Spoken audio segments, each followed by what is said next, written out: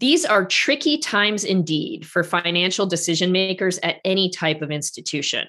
On the one hand, organizations can access more yield today in high quality fixed income and even in a money market account than we could have at the beginning of the year. On the other hand, however, cash and short fixed income are far, far, far from keeping pace with inflation today, and increasing interest rates are likely to contribute to a major economic slowdown ahead. So it's important to have a surgical and intentional approach to both sizing and allocating reserves today. But here's the thing, as fiduciaries, we need three things to swiftly and effectively act on those recommendations. You need clear and current policies, processes, and players accountable for implementation. So thank goodness we have an experienced association CFO and an investment advisor here today, so they can share some best practices and lessons learned along the way on navigating across the spectrum of liquidity needs and time horizon.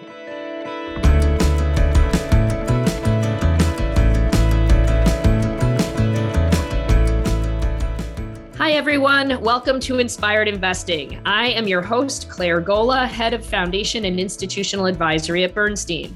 This podcast is where we strive to connect and share insights with listeners like you who are engaged with nonprofits, philanthropy, and the broader social sector. I am excited to have a dynamic duo here today. Christine Souders is CFO of the Associated General Contractors of America, or AGC, and the AGC Foundation. And Eric Steinmiller is a principal and senior investment advisor with Bernstein, managing several tax-exempt relationships, and thankfully for me, also serves as a member of our foundation and institutional advisory board nationally. Thank you both so much for being here. Oh, it's a pleasure being here. Thanks for offering the opportunity. Yeah, thanks both Claire and Christine. Appreciate it. Great. All right, let's dig in. So Christine, I'm going to start with you. So let's just frame this. Can you share a little bit about AGC and the foundation and your role there? Sure. The Associated General Contractors of America, or AGC, is a national trade association for the construction industry. We represent 27,000 companies, plus over 10,000 service providers and suppliers to general contractors, all through a national network of 89 chapters. We operate in a partnership with the chapters. The association provides a full range of services, satisfying the needs and the concerns of our members, thereby improving the quality of construction and protecting the public interest. AGC provides education, training, data, resource library, publications, and most importantly, advocacy on all things related to the construction industry. As the CFO, I manage all financial aspects for both AGC and our affiliated 501c3 foundation. The AGC Education Research Foundation provides scholarships and research grants to qualifying students and universities interested in construction and civil engineering. Thanks, Christine. So let's start with this. You've been managing short, intermediate, and long horizon pools of assets for both of the entities, AGC and the foundation, for quite some time.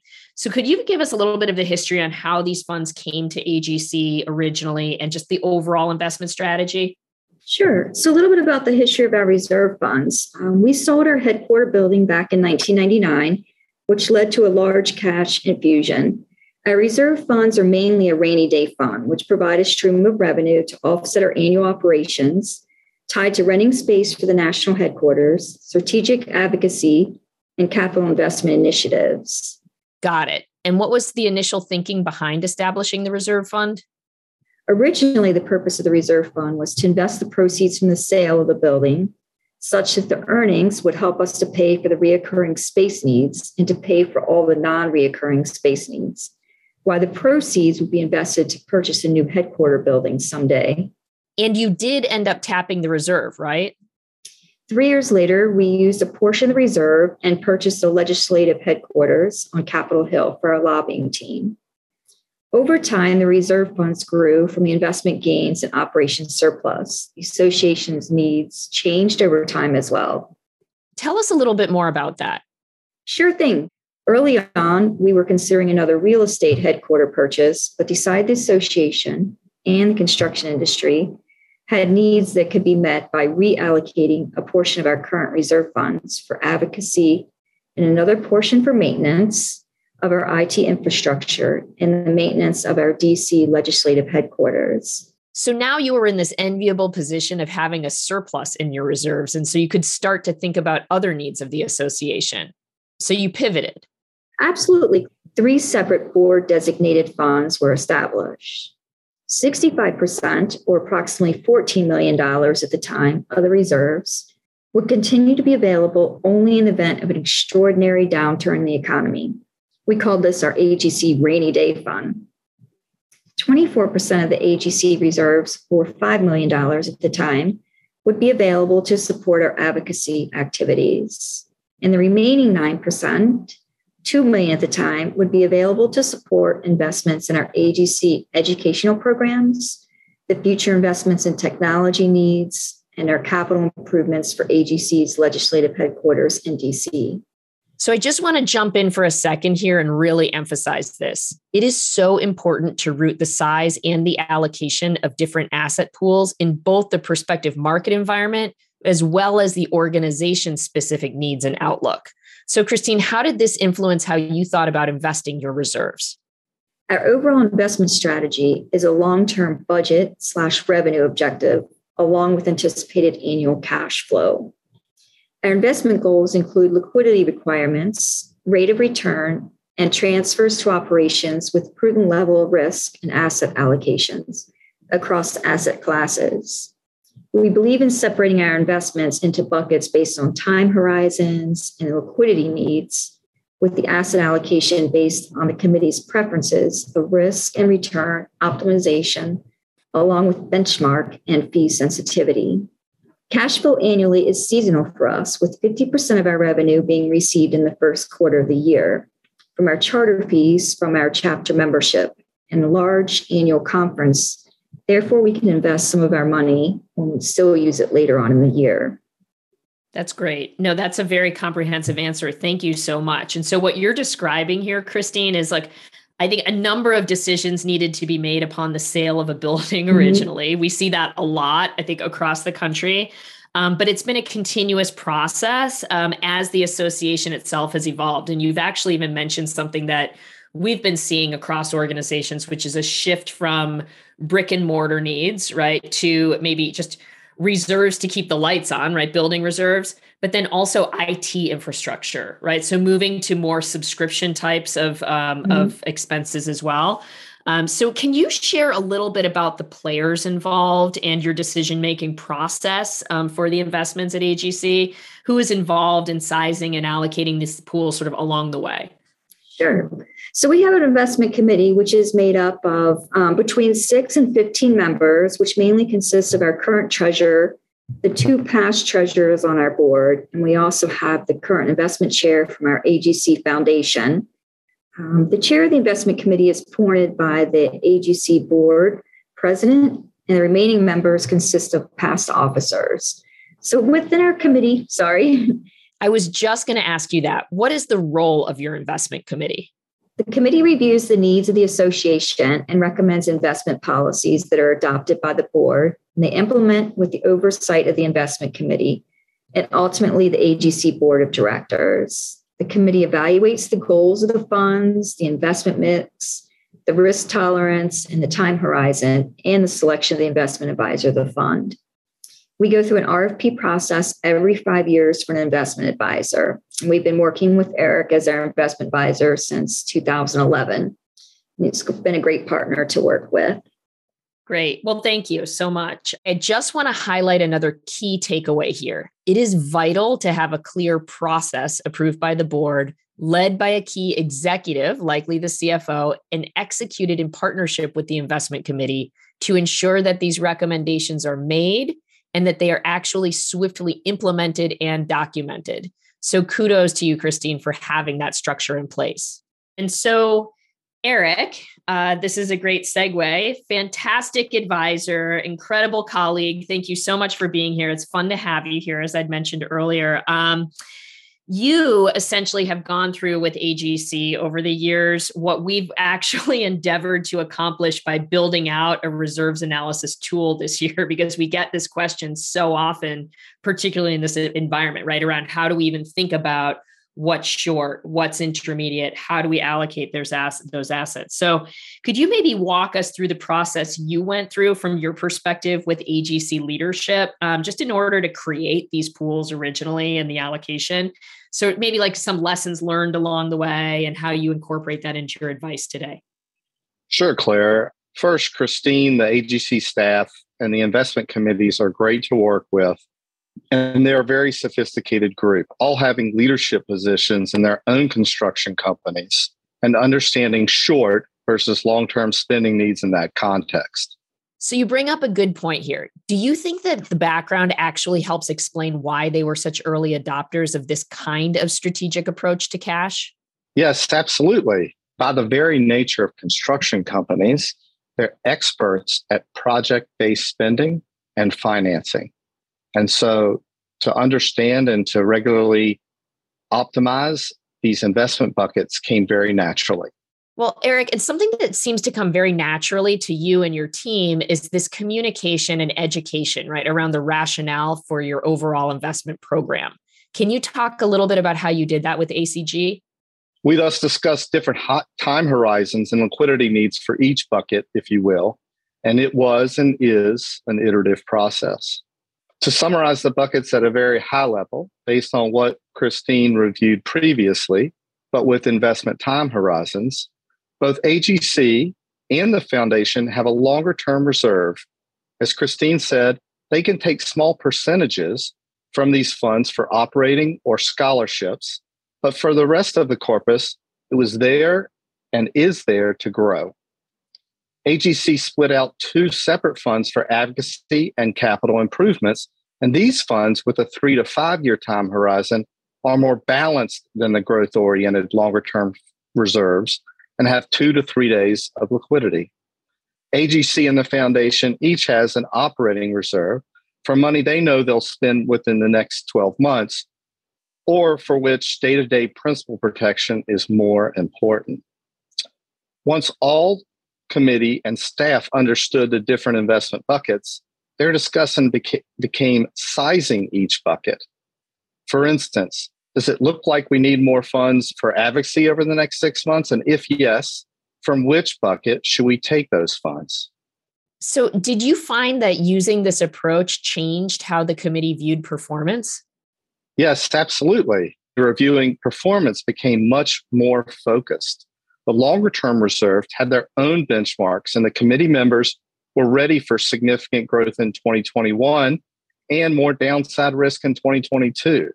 That said, because these funds were growth-oriented, the cushion these accounts built up during big years in 2017, 2019, 2020, and 2021 made 2022 easier to stomach. The separate funds had their own benchmarks and are designed as designed are very liquid and have fallen less during the difficult markets in 2022. And the operating funds fluctuate much less than the other funds and are more readily available. That's great. Thank you, Eric. It's interesting how you describe each year the committee goes through thinking about, will advocacy be more important, right? What's going on at our organization, at our institution in terms of sizing and allocating? So you mentioned there's short reserves, then there's about a 3 to 5 year sort of time horizon, and then the long horizon. I just want to make a note here that 3 to 5 year time horizon, some organizations may consider their intermediate 1 to 3 years, or right, like, or 2 to 4 years. Just to highlight, it really can be customized to meet the institution's needs, right? And that's critical. And that's something that I think is important communication between an advisor and the committee. So on that note, in terms of communication, Eric, how are you communicating or working with Christine and the committee on making those allocation changes as the environment changes? Communication is the key. Both committees are very open to discussion, and Christine's agenda and previous meeting minutes always set the stage. But the main challenge of working with committees is they don't meet every day. And since most are running their own organization, the bucket strategy makes it easier for them to prepare for the next quarterly meeting. Clearly, the strong relationship with Christine is a critical one as committee members voice their goals and concerns with her so that we can address more proactively in our quarterly meetings. Any membership association board is typically made up of folks in the industry, so there could be some inherent bias there with regards to certain aspects of the economy and investing, because we do not believe we can time the market. Focusing the discussions on current and projected market environments within the context of the different buckets time horizon makes it easier to frame how the more conservative accounts could be affected versus whether the long-term reserves have time to bounce back into growth mode. So, of course, an updated investment policy statement is critical. It not only sets the stage and the parameters for the portfolios and provides the structure for quarterly meetings and the committee, but it also provides another benefit. And that is when new investment committee members come on the committee, they see clearly the structure and how decisions have been made in the past to more quickly find their voice and contribute. I love that. I think a well-constructed investment policy, that's rooted in today's market environment, looking ahead, and also based in the institution's realities, right? What's important today and looking forward. It can be used as a really effective tool for onboarding new committee members so that everyone's on the same page from the beginning. So thank you for walking through that. So Christine, I'm going to turn back to you. So speaking of today and looking ahead, you've mentioned that for a variety of reasons, you're actually at AGC holding a bit more cash today than typical. Could you share a bit about what happened? What were the reasons that you ended up with a little more cash than usual, and what your plans are on that? Sure, Claire. So over the years, we've built our reserve funds to be more than 1 year of gross revenue. That was our original goal, and we reached that and been beyond that. The last couple of years, especially 2019, 2020, and 2021, we benefited from a large investment gains. Along with this last year, we earned the employee retention tax credit and have an operating surplus. Therefore, we currently have a larger than usual operating reserve balance. In the first quarter of every year, like I mentioned earlier, we typically have more cash on hand as our revenue is seasonal. Therefore, we'll be working with Eric very closely, especially with the interest rates moving.